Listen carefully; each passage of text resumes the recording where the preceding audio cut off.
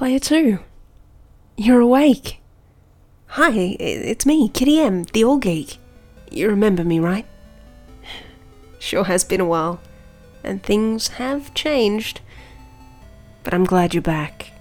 I hope you'll stick around, but I've got to warn you, what's out there is not really what we were used to. Here, let me show you. See? It's not the land of Pod anymore. And this whole place was built as an escape, but it can't be that right now. Because hiding from what's going on, ignoring it, it's not going to stop it. Ignorance is really dangerous right now. So welcome to the land of Pog, the politics of geek. First, we probably need to do a bit of housekeeping in here, though. It's so dusty. I'm serious, this place is in need of, Levi Ackerman or something. See? I can still make anime references. It's not all going to be doom and gloom, but we really do need to get on with this housekeeping. So, you might be thinking, with this now being the politics of geek, but I hate politics in my geekery. I assume that's your voice. Boo-boo, it's always been there. It's been teaching you about these exact moments that we're having. Your need for escapism and ignorance to the political themes doesn't mean they didn't exist. It means you didn't notice them, and something not existing and you not noticing it are not the same thing. I want to be clear though, it doesn't make you stupid because you didn't know something was political. It just means you didn't know it. Knowing about the politics in geekery is like the difference between being able to read a clock or not. You still experience time either way, but once you know about clocks and how they work, it changes how you view things, and that's something that's regardless of your intelligence. This is like that. But in the case of politics and geekery, once you know about it, you're more like a Time Lord. Who doesn't want to be like a Time Lord? You may also be thinking, yeah, well, I don't want to be told what to think about things. Yeah? Did you think you're special in that? Because no one wants to be told what to think or how to think about something. This is about what I think. The first clue that really should have tipped you off is that this is my podcast, so you can choose to disagree with me. You can turn this off and never hear from me again. Let's face it, it's not going to blow up. This isn't going to be popular. This is just me doing this. Not many people are going to listen anyway. But you might listen to my ideas and find you have an even better one. You might occasionally laugh at some obscure reference. You might learn something. Or not. Right. So, this place now looks like it's pretty cleared up. We should grab some supplies. Let's go down to the shops. I'm sure they've got plenty. Wow, there's not a lot on the shelves, is there, Player 2? Yeah, baby, you guessed it.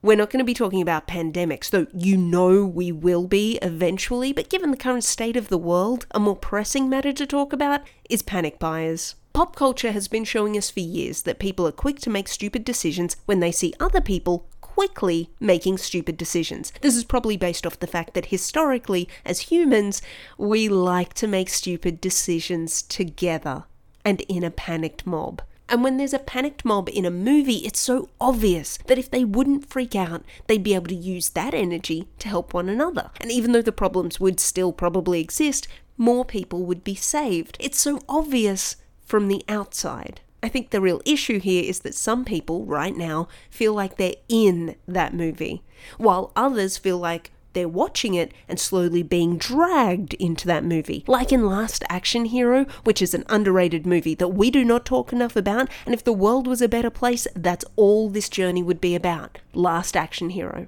And of course there is a third group that are just meeting up in large gatherings because they're absolute numpties, and we will get to them. But the ones who feel like they're in this movie, the ones who are becoming the background chaos, and by doing so impacting the rest of us, I know they're infuriating, but they're a symptom. They're not the real problem. Think for a moment about how people react in movies, comics, anime, books, when something really bad is happening. There's really two main ways.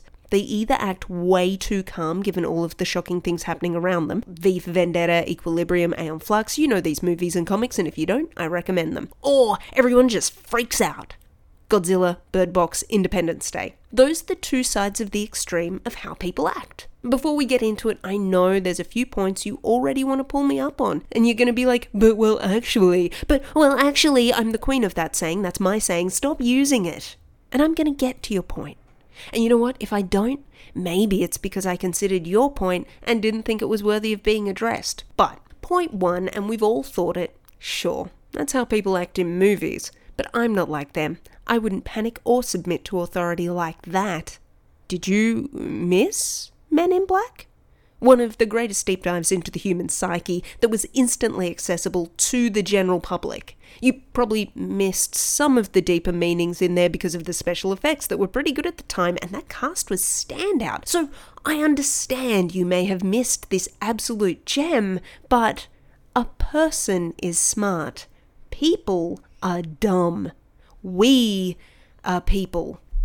It's hard-coded into us, along with scar upon scar of trauma, be it intergenerational, childhood, or simply existing in a world where we have billionaires. That sort of framework, it drives us to not always make the smart choice when it comes to the availability of items. You are not unique, boo-boo. You are not inoculated against stupidity. It just depends what strain you're getting, and today we're talking about the people with rooms full of toilet paper. In conclusion, you are that dumb to do that thing. We all are. Point two, and this one I think is more important. The stark difference between, say, V for Vendetta and Godzilla is that in V for Vendetta, the enemy is obviously a fascist government, and in Godzilla, it's a giant derp lizard who's crushing buildings. It is easier to physically freak out and run from a giant lizard. Also, I heavily endorse running from giant lizards. But the other difference in these types of movies is a trust in governments who don't deserve it. If you believe you're being told the truth, if you know nothing is wrong, if you think it's going to be okay, you don't stock up on a year's supply of toilet paper in one shopping run. The people in, say, V for Vendetta may not like their government, but they believe they're safe. That's one of the main themes of the story, is that they've given up their freedom in order to feel like nothing will really hurt them. Their government is run by bad guys. In Godzilla, and particularly in Shin Godzilla, not only is something quite obviously going to hurt the people, the government is incapable of actually doing something about it because of all the processes. So, freaking out is a pretty understandable option at that point because their government is run by people bad at their jobs. In summary, when it comes to stories like this, government run by bad guys, calm society to the point of an almost zombie-like degree, government run by people doing a bad job, panic! Please remember that you can actually have both types of government in the one government. And it's not a bug, it's a feature. Now that we've got that out of the way, let's talk about people who panic in those stories. Aside from the actual physical threat they're facing, that underlying extreme lack of trust in the authorities that I've been talking about is important. Panickers in movies, books, comics, animation don't just happen because. They happen because the authorities, for whatever reason and in a number of ways, are shown to be absent and/or ineffectual. This isn't a sudden thing. This is by design, that the authorities in these stories are already pretty bad at their jobs because they didn't know their job was to allocate resources in a way that ensures no one is living in poverty or without access to good information. If they were doing their jobs, the fallout likely wouldn't be so bad. But the social infrastructure in any of these movies has not been built with an actual crisis in mind. It's quite the opposite. Society has been chaos this whole time, and now that aliens are turning people into pizza topping messes on the ground, it's really driving home that point. Think about the stereotypes that are so often used, that it's no longer even considered a stereotype, it's just accepted part of the plot, that a character will battle with a horribly dysfunctional system. If there's a medical professional, they're overworked. If there's a scientist, they're fighting for funding or to be heard that there's going to be a problem, or they're completely shunned by everyone, even though they're the one who discovered a very big problem. And if there is a well-meaning politician, there's always a war hawk waiting to swoop in and seize control. And we don't really question any of that in a story. We're just like, oh yeah, I guess it is like that. That sucks. And it's hardly ever overstated in movies as to how wrecked everything is already before the aliens show up. Because, well, in reality, in meat space, we know we're driving with the check engine light on. But, oh well, it's always just been on, and it's gonna cost a lot of money to fix whatever is making the check engine light go on, so I guess we just continue down this dark and dangerous road with one headlight working. If you think I'm reaching with this argument, also consider that movies with a panicked populace, big or small, also tend to glorify those who are just on the fringe of society, who never really trusted the government to do their actual job to begin with. They're the gun nuts, the libertarians, the preppers. Think of the dad in Independence Day who keeps raving about the alien abductions and then signs up to be a pilot because he's stepping up to the plate, even though he always knew the truth. Or like Burt Gummer in Tremors. He and his wife have had an underground bunker filled with supplies and guns, and it's there because they're ready for the next big war. These characters, while played off as often comical, are also the ones who come through with the goods. These are the people who, while being positioned as absolute loons, are also the ones proven to be right. These characters work to become self-sufficient or independently informed because they know it's the only stopgap. And I'll talk about them more in the future, hopefully, but understand that there's a reason they're often framed as easily dismissible. It's because we don't really want to believe that they're onto something, because that is truly scary. You combine this trope with the usual background noises of sirens and a TV with a newsreader saying the government is telling people not to panic in an obvious panic-inducing situation. You'll watch now as the hero of the movie grabs their coffee for the day, completely unaware of what's about to happen, and in about 20 seconds, life's about to get torn up. To our correspondent on the ground to sum up the situation. Thanks, Tracy. And whether creators have meant to or not, with all of this, they've made a pretty good case for why people freak out. And of course, these panicked people are also framed with disdain. They're the background. They're not different from the gathering storm clouds or the tornado ripping through houses. They're not the focus, and when they are brought into focus, they're the ones we sit there watching with simmering hatred, waiting for someone to slap them and tell them to pull themselves together, man. The hero never panics, or if they do, only a little. They're generally not someone who's prepped because crazy people, but that doesn't matter because they have skills or determination or simply the ability to keep a cool head under pressure. The hero isn't like the rest of these base morons running about keeping all the toilet paper for themselves. And that's a nice idea and something to aspire to, but let's be honest, player 2, we're not the heroes in this. We're the people in the background. Difference is, we're also not actors with an aim to create an atmosphere of chaos for a hero to emerge from without turning around to watch the explosions. We're not making a movie. This is real life, so first things first, we need to take a breath. Look again at the people who are panic buying. You may be thinking that they're not acting with all of us in mind. They're making a frightening situation worse by being selfish. Their actions will have a knock-on effect to so many people who are already struggling. You know who else is more guilty of that though? Our governments. The stories have been telling us this for a while, even if that wasn't their express intention. Because we all know what we built is broken, and our leaders are not leading us. So while filling a room full of toilet paper is illogical, so too is only directing anger at the person who does it. They're scared. We know that because we are scared. And the movies don't really teach us to do the thing that is less dramatic because they're entertainment after all. So all I can suggest is what I think, because the movies don't really guide us at this point. Take stock of what you have.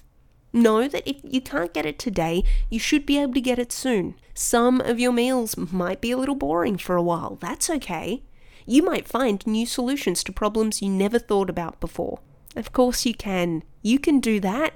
And know that we're in this in a very different way than has happened before. Because this time, we've got possibly one of the greatest tools we've invented, the internet. So utilize it. And while you're there, look for ways to help others. Contribute to charities that are making sure the most vulnerable are getting the support they need. There are maker communities utilizing their resources to help make equipment. If you can self-isolate, definitely do that. If not for any other reason, then you don't want to be responsible for someone's nan dying. And the time you would have spent on a commute, use it to write to people in power, calling on them to offer proper support for those who simply cannot survive without government funding and resources. Use this time to catch up with someone on the phone. Use it to learn a new skill. Use it to come up with ways to help people once you're out of self-isolation. This isn't the end of the world. This is us finally stepping up to make sure we make the one we have better. And not just during this crisis, but for the long term. Because I want to be really clear, once this is done, we can't stop helping one another. We can't just go back to the way it was, because that way is broken. For me, I can't physically make things. I'm no good at it. But I'll be doing what I can, and that includes me making this, hoping that it helps people out, because self-isolation can be rough. And it's so easy to feel powerless, or like a whole lot of people are calling for a better way, so you don't have to add your voice. You do, of course you do. And plus, I hope this pod makes you laugh. Well, Player 2, we didn't pick up toilet paper this time. I'm sure it'll be in stock again soon. If you want to catch me on the interweb, because I'm not going into meat space anytime soon, you can catch me on Twitter @ChaosKittyM. Until next time, Player 2, stay safe.